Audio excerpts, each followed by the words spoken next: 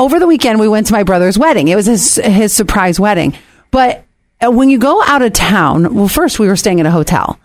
And you always run into like some things that just go a little differently than when you're here at home. Mm-hmm.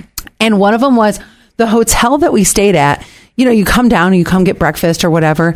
Somebody came to have breakfast in their pajamas. I'm like, you could not. At the hotel? Yes. I was like, you couldn't even be bothered to put on like and it wasn't a kid. No, it was a woman, and she was wearing these like fleecy looking pajama pants. Yeah. A t-shirt. I'm like, you couldn't even be bothered to put jeans on.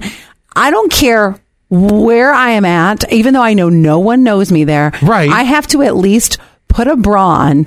Minorly presentable? Yes. Put a pair of jeans on, or like even some workout pants. Right. And a tank top. I cannot come downstairs like I just rolled out of bed. She literally was like, the only thing she probably took off that morning was her eye mask. So, all right. Did she take the food and go back to the room? I could see that be the exception. That was the weird thing. I was like, you are literally just sitting here in your pajamas and chilling. Boy, talk about making it a home away from home. Huh? I know. Don't you at least have to brush your teeth and like put on like a new shirt? Oh, you know me. I mean, I'm showering and I'm fully dressed for the day before I go eat breakfast. That's the way that's going. I'm not going to do that. But I at least like throw my hair in a ponytail, brush my teeth, and put on some kind of presentable clothes. Just something. Well, yes. Yeah, because what if all of a sudden the kitchen catches fire and y'all got to run out of the hotel? There she is in her PJs. Exactly. And that's my fear. Or my other fear is too that there's going to be a celebrity in the hotel.